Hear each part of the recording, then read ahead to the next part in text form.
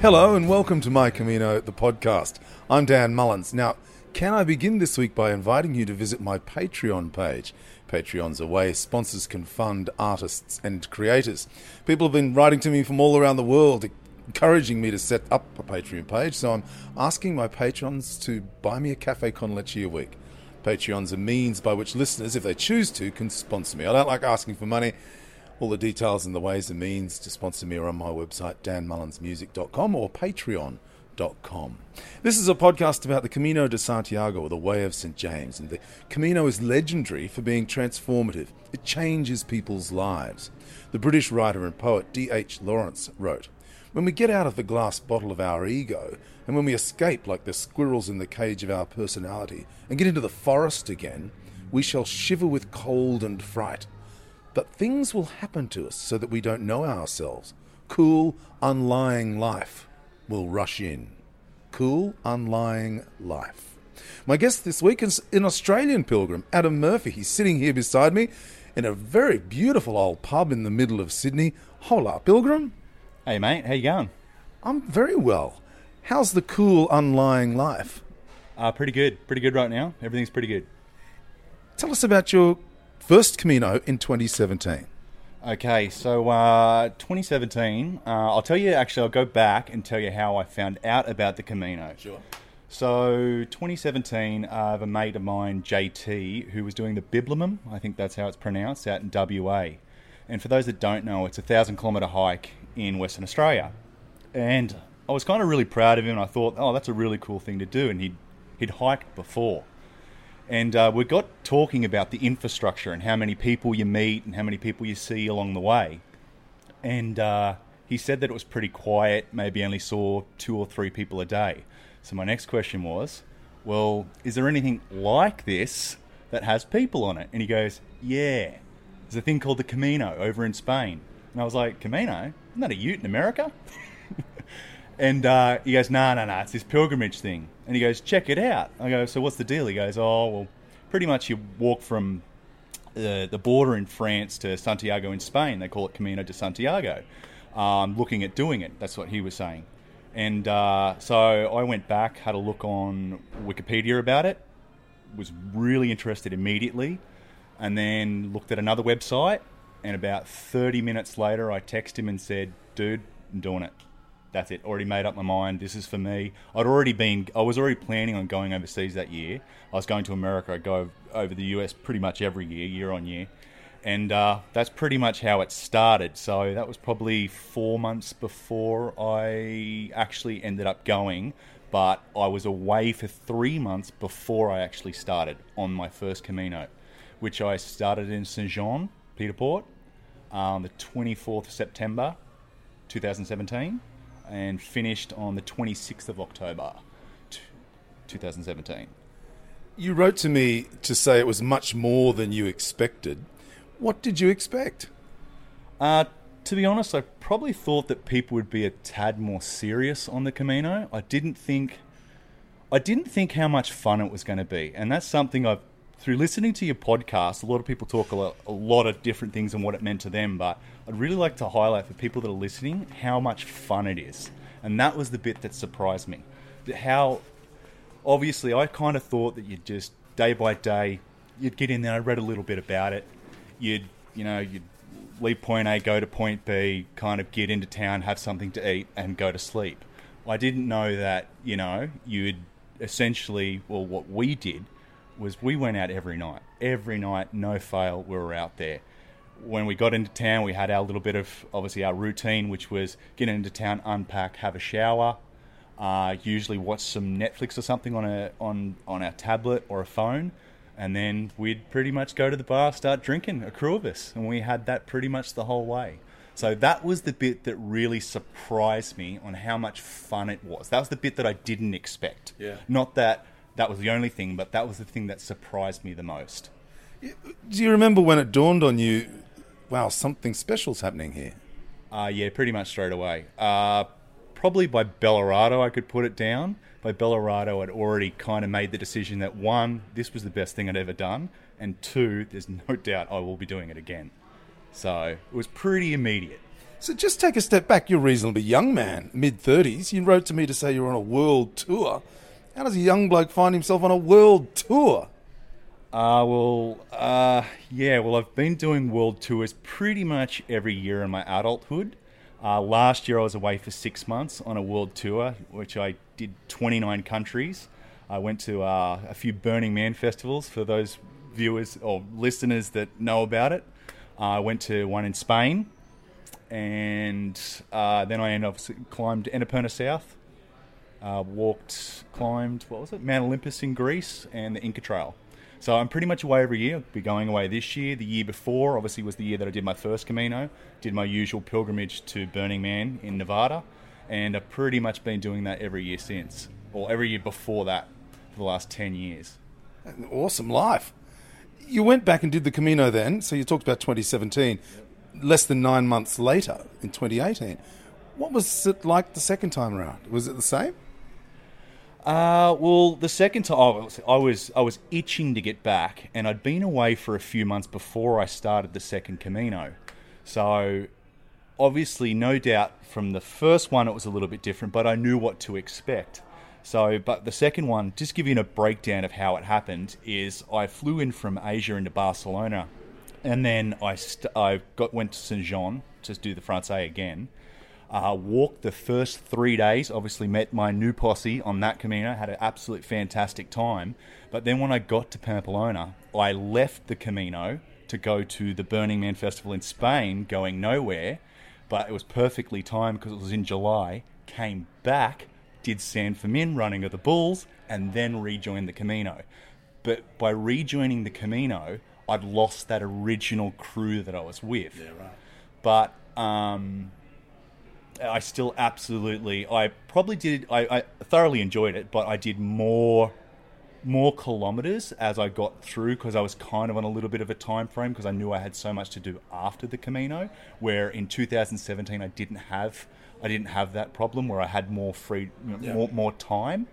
But really, really enjoyed 2017, and it meant something different to me than from the first time. I wrote to you saying that there were different things that I thought. In the first one, I couldn't get away from this one-word community. And the second one, I couldn't get away from the one word pure. And what I kind of break that down, especially the second one, is I think what's more pure than leaving point A to go to point B for food and shelter? This is as instinctual and primitive as this is why I think I like it so much. This is really, people talk about disconnecting to reconnect. This is as pure as it gets. Yeah, disconnecting to reconnecting is a very good way to put it. How do you then describe the Camino to people? If you're saying that you're going again this year, and people no doubt say, what's the Camino? Or, I've heard of the Camino, what's the story? How do you describe it to people? Oh, well, no doubt I tell them, first thing I tell them is go do it. But I explain to them that it's a pilgrimage across Spain. And then I usually start off with saying things like, what better way to see a country than to walk across it? There's no better way to see it. If you want to experience a country, walk the Camino. You're literally walking across a country from France all the way to the west coast of Spain. What better way is than that? Then I talk about things like how much fun it is. I talk about the community that you'll meet there. And a big point, and a lot of people that do it, and I know I've heard this on a lot of your shows, obviously it might be at a crossroads, there might be obviously a death, they're trying to recover from something. I tell people that the thing about the Camino is it's not just character building, it's character revealing. And the parts of your character that it reveals are the best parts. All the people that I met on the Camino, I in the short time that I met them, I felt became better people by being on the Camino. I felt that with myself, the good parts of my characteristics, which is plenty of bad, were exemplified. It not just builds character, it reveals it. Yeah, I think that's very true. And one of the great things about it is seeing people change and seeing people take delight in those aspects of themselves that they discover. Yeah. Yeah, I probably saw the change more in other people than I probably did in myself. Kind of, for me, when I walked the Camino both times, but even more particular the first time, I was actually in a really good spot in my life. I didn't have anything that I was going there to get. I was really going there just for the adventure. Yeah. And all the people, well, not all, but most of the people I walk with, no doubt, they were at a crossroads. They had a relationship breakdown, or they had a death, or they were trying to rebuild a relationship with a loved one or family. And I saw them probably grow more than me grow. Not that I didn't grow, because I'm out there preaching every day. That was the best thing that ever happened to me. Yeah. You know, and all those things that I've done, which I mentioned before, whether it's Burning Man or traveling the world and staying in backpackers all around the world and going to every corner of the world, for me, the Camino was head and shoulders above anything else I've done.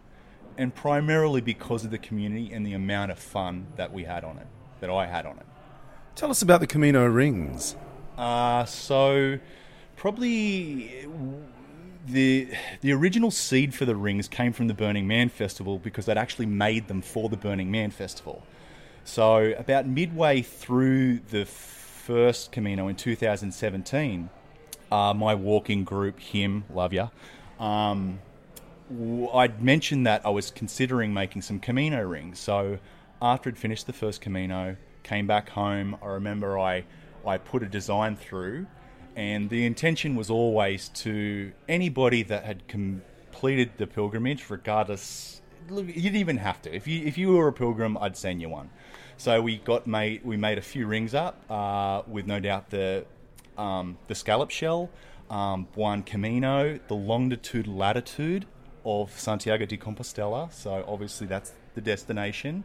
Then we also made up a couple of random ones. For Liz and Jake down on the south coast of New South Wales, we made up bread Camino, because there was a joke around about the word bread. And then those rings got sent out around the world. And then by the second Camino in 2018, the fellow that introduced me to the Camino, JT, he was walking his first Camino. And I'd given him the last 120 rings. So he placed the rings between Sarria and Santiago on his Camino, so people could just pick them up along the way with the inscriptions. So where'd you get them made?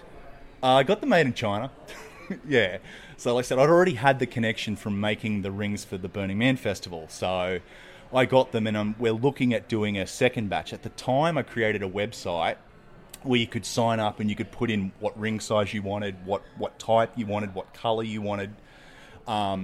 But obviously then the rings ran out, so I took that website down, and now I'm in the process of creating another batch of rings, probably around about 300. And I'll do the same thing next time I go to the Camino. I'll hand them out along the way.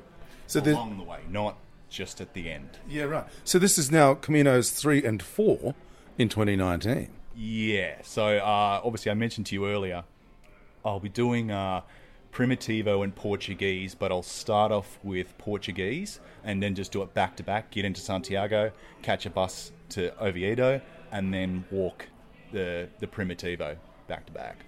Tell us about pilgrim.network. So obviously after elcamino.life, I ceased that domain because obviously I'd ran out of rings. So the idea spawned out of obviously just having another platform to promote the rings for when I got a new batch of rings. But then also, obviously on the second Camino, no doubt WhatsApp's such a useful vehicle to communicate along the Camino. And a lot of people had groups. So I was just like, well, why don't we get our group and just start adding more and more people? Especially whether you've done the Camino. Most of the people have done the Camino. So if you visit pilgrimnetwork.com, pilgrim.network it is, there's just a real simple page. You can click on it, goes straight to the WhatsApp group, and you can join the group. That easy. And so what's the long-term goal for that? Is it primarily for pilgrims and it's going to be made easier for pilgrims? Haven't really gone into too much thought about that. Essentially, it's just about, well, we were already connected and just adding more into that community. That was the original. And then also, obviously, I understand that other people have their own individual WhatsApp groups for the Camino. They're on it them continue them. It's more of obviously as well as a just kind of a platform idea for other people to copy as well, so they can create their own group, add more people to their group, whatever number they've got. Yeah, you wrote to me to say, unlike most pilgrims, and you mentioned this before, I was in a pretty good spot when I made my first pilgrimage, and I joked that instead of walking the Camino to resolve an issue, the Camino became the issue, and now I should probably see someone, as I constantly find myself talking about it, to anyone who will listen. Join the club. But if there were one word you'd use to sum up the Camino, what would it be? And you talked about community. You talked about pure, rather. Tell us about community. Okay. So yeah, actually, this is a good question. I'll give you a bit of something to how I can explain it with the community. This is kind of this couple of parts of this story, but you have heard of there's a YouTube of the guys that made the movie I'll Push You. Oh yeah. Okay. And they're talking about the day that they get to Osabrero, and they're trying to get up the hill, and it's on YouTube. And I've got tears rolling down my eyes watching this fest. And what happens is, no doubt, is they mention to a few other people that they were trying to get up Osabrero, but everybody kind of told them that it wasn't possible. Unbeknown to them, by the time they got to the base of the mountain, they said, we're going to do it anyway. By the time they got to the base of the mountain, there was a group of people there ready to help them. That's an example of community.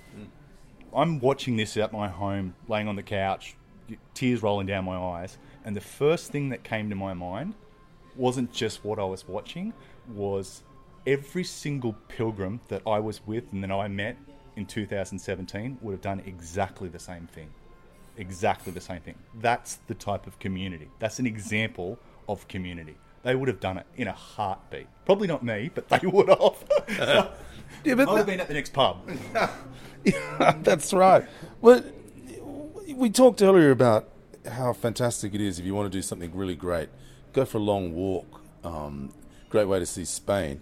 So my question is, what did you make of what I call slow tourism? That chance to walk, to move slowly through the Spanish culture and that spirit of the journey.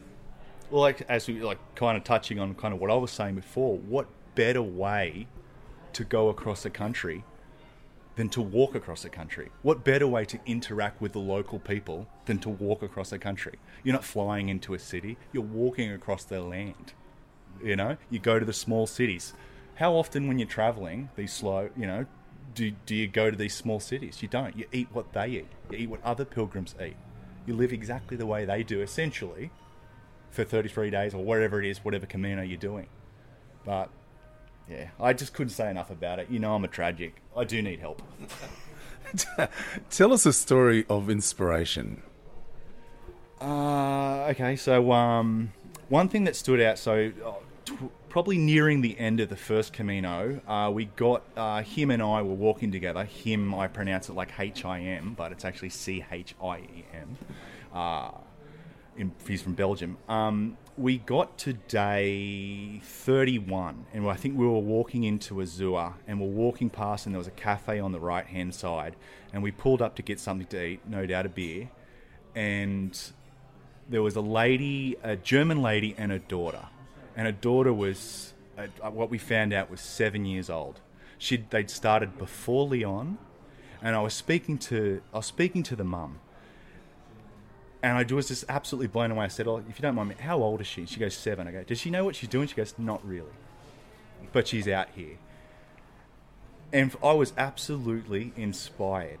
And not only that, for people listening, 7, and I was like, nobody ever younger than 7 could do this Camino. But also, it just shows you that anybody can walk the Camino. You really can. I know there might be problems. There might be physical problems.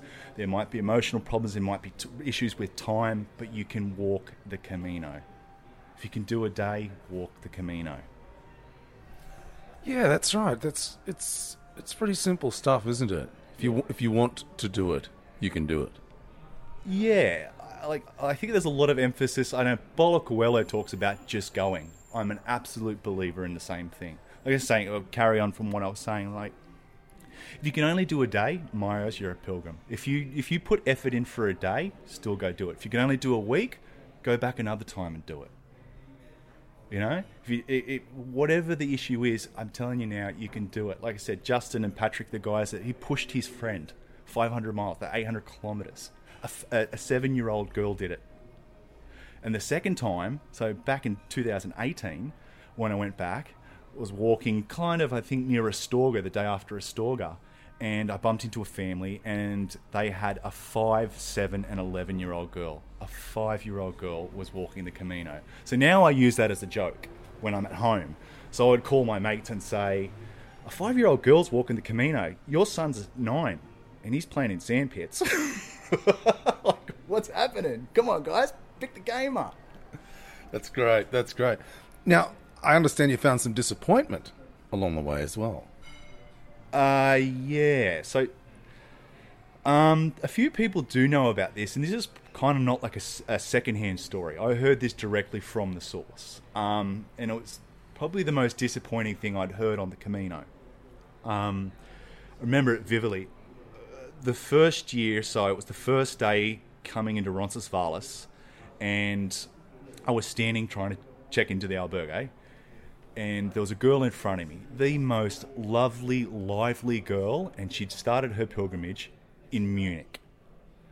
I don't know what came over me, but I just had this feeling that I just wanted to know what the infrastructure was like before Saint-Jean. I just wanted to know, how is it? What do you do? Where do you stay? How far do you walk?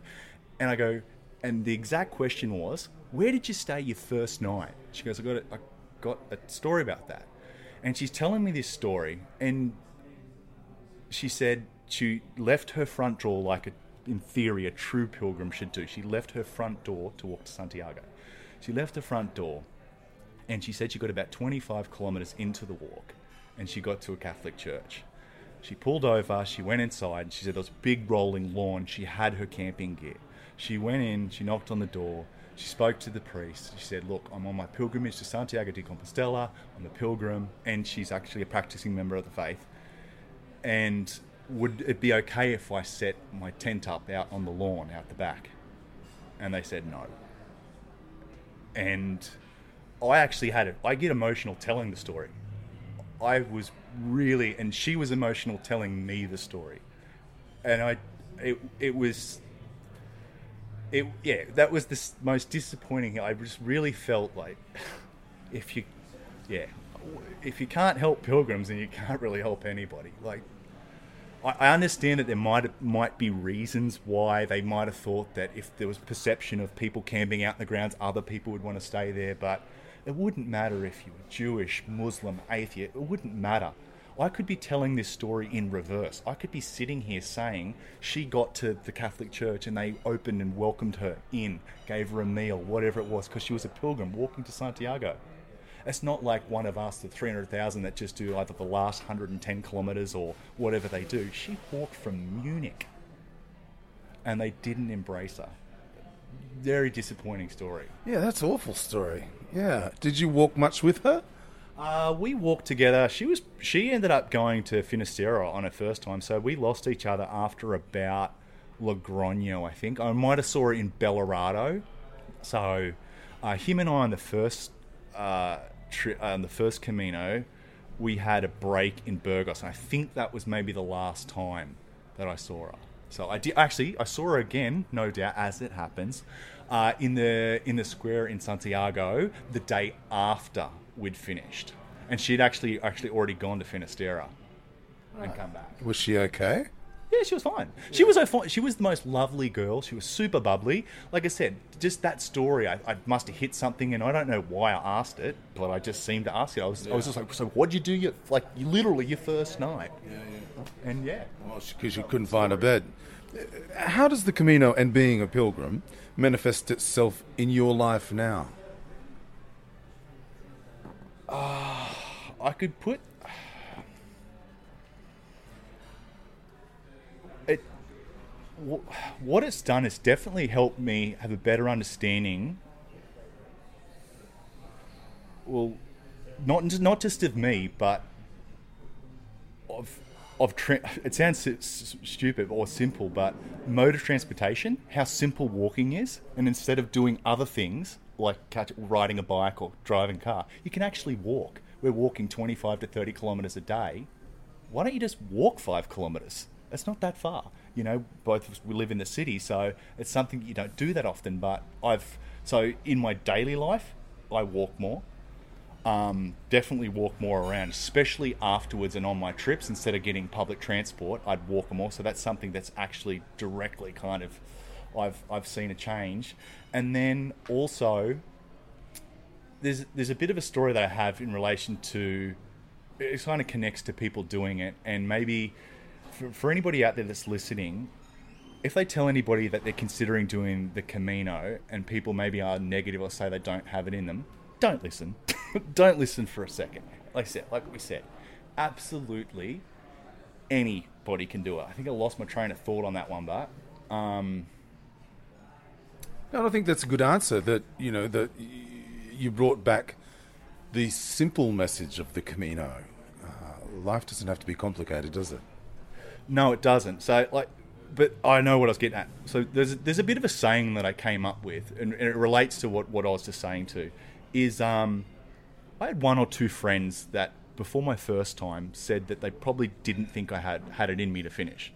I actually didn't take that on board. It didn't really bother me.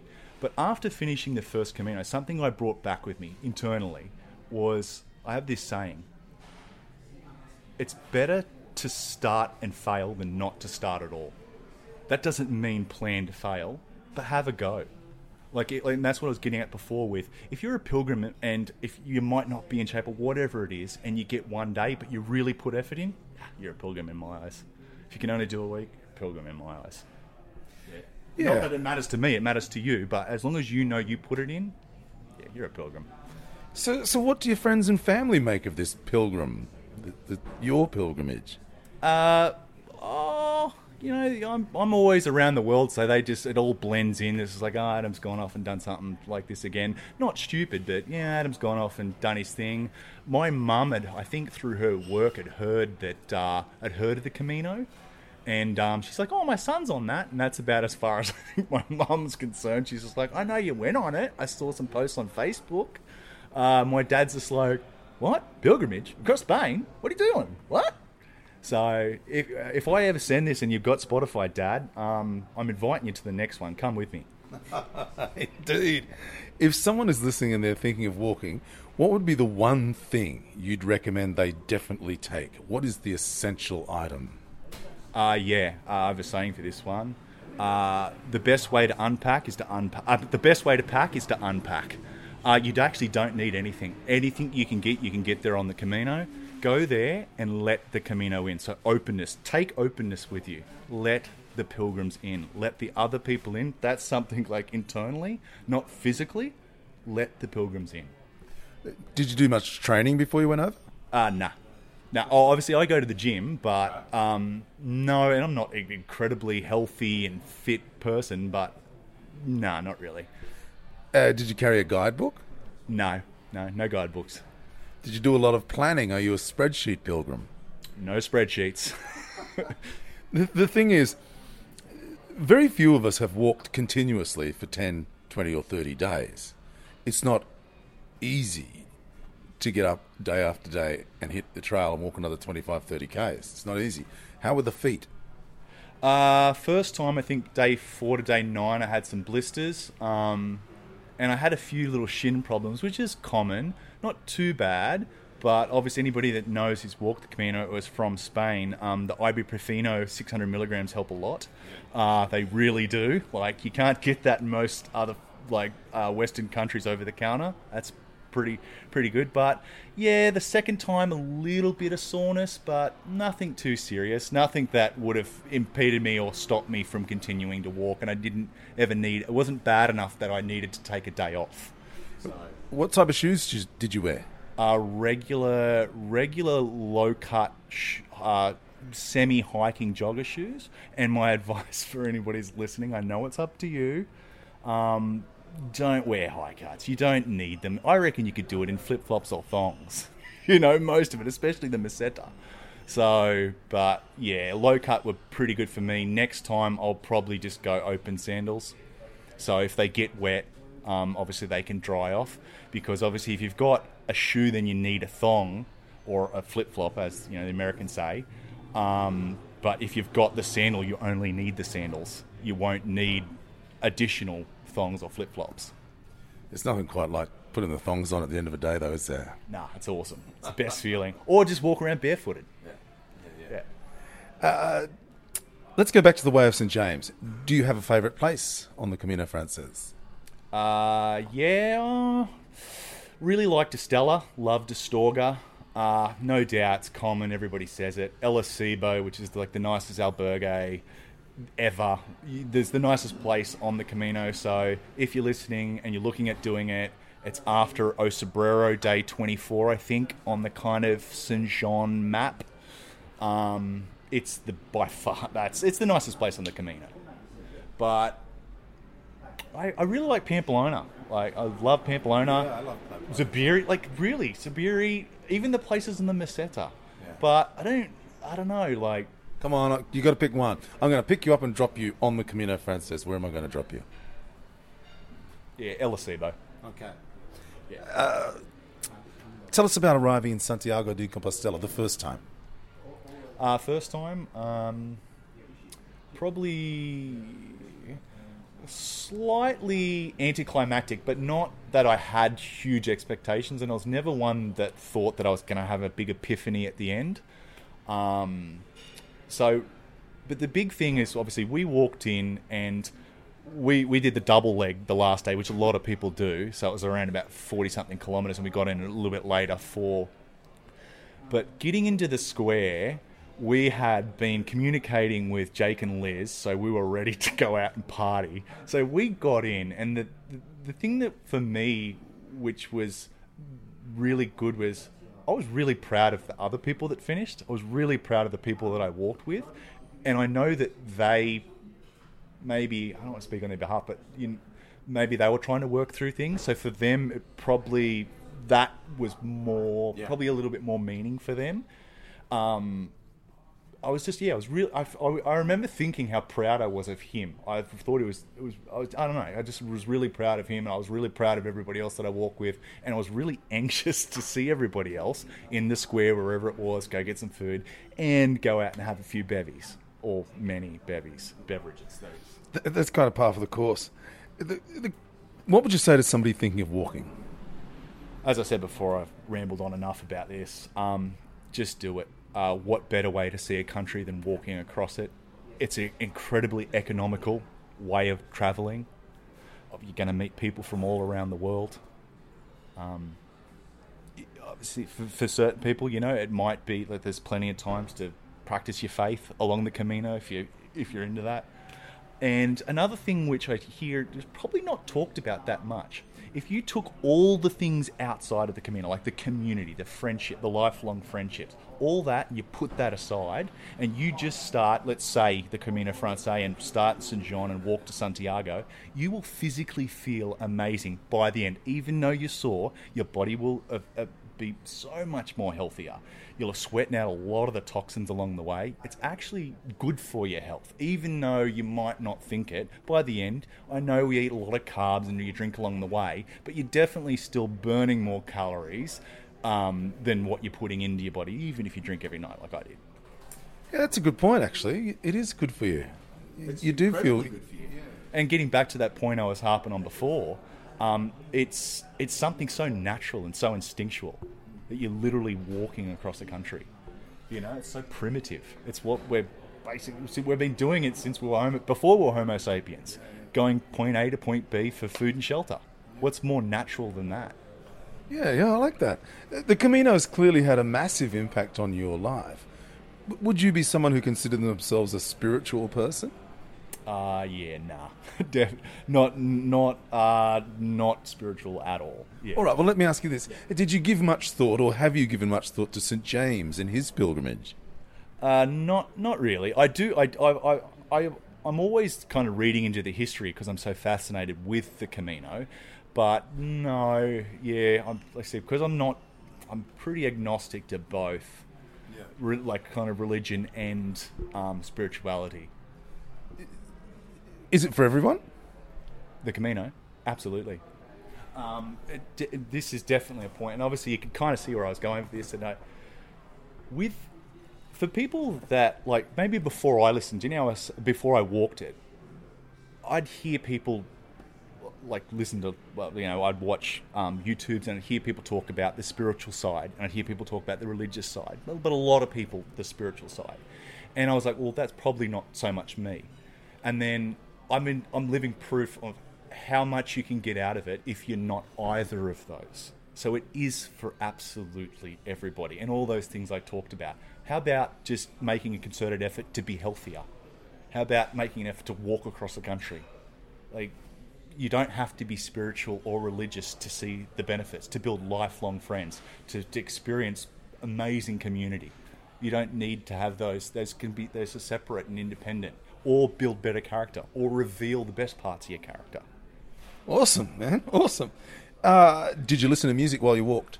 Yeah, lots of music. Most, obviously, like along the way, we'd listen to, like, the group that I was with, we'd listen to music. I had, like, not in-ear headphones, but on-ear headphones, so I'd just take them off, we'd chat, we'd talk a lot about Game of Thrones, we'd talk a lot about, we'd tell jokes, talk about chicks, we'd talk about all the normal stuff that people do. But, yeah, listen to music most of, probably half the time walking. The second time, I found that the second time, the Camino gave me time to speak on the phone and counsel other people. So I could help other people while I was basically just walking alone doing nothing. I didn't need to be within my own thoughts. I could speak to my friends in America, Mexico, back in Australia, and I could talk to them maybe, or listen about their problems. So I actually found it, pretty good. Did you walk with poles? Nah, poles are for girls. No. I had a pilgrim staff, and actually, I had a pilgrim staff. So, for the listeners out there that don't know, Australia's got pretty strict quarantine laws. And after the first pilgrimage, I'd taken the pilgrim staff, so the timber, the wooden staff. I'd taken it through Europe, back to the US, to Mexico, back to the US, and never had a problem.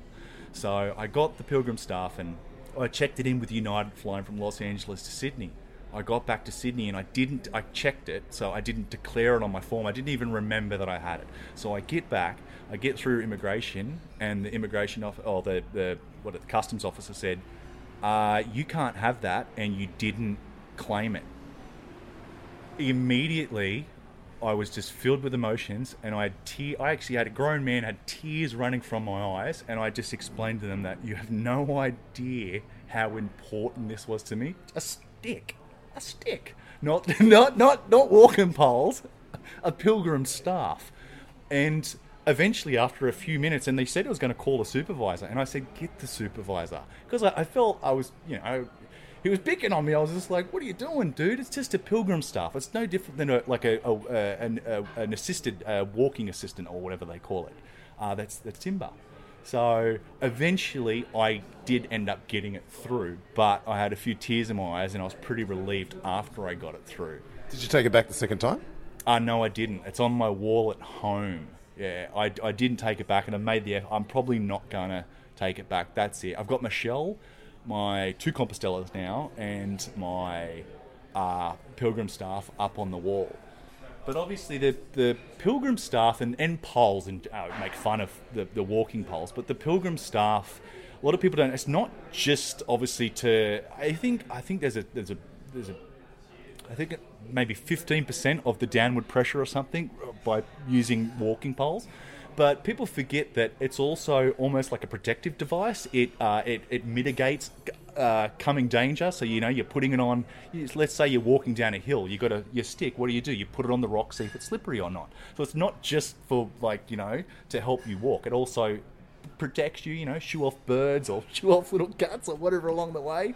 I walked with poles, and they made an enormous difference to me. I swear by them now, yeah. I'll use them again and again. What was the biggest obstacle you faced, and how did you overcome it? Oh, I haven't thought about this one. outside of the fact of by the end of the first Camino, my shin fractures got pretty bad. But like I said, so the way I overcame that was by 600 milligram ibuprofen.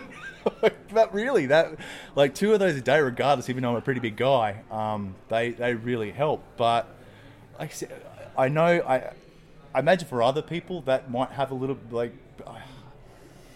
I'm not saying that the physical aspect of the Camino isn't hard, but you can do it. It's not impossible. Yeah. 300,000 people do the shortest get Compostela certificates. Maybe I heard about only 20% of that does the full Francais. But I don't know. I don't really... Like, when people... I know other people talk about things like staying in albergues. I've spent maybe 2,500, 3,000 nights in hostels in my adulthood. That's not something that I needed to overcome. Like I said, I've had injuries before relating to my shins just through training. So it's not something it's something I dealt with before. So it's not something I really I found on the Camino, was new on the Camino, and I had to overcome on the Camino. Did you get bed bugs? No. What did you learn about yourself on the Camino?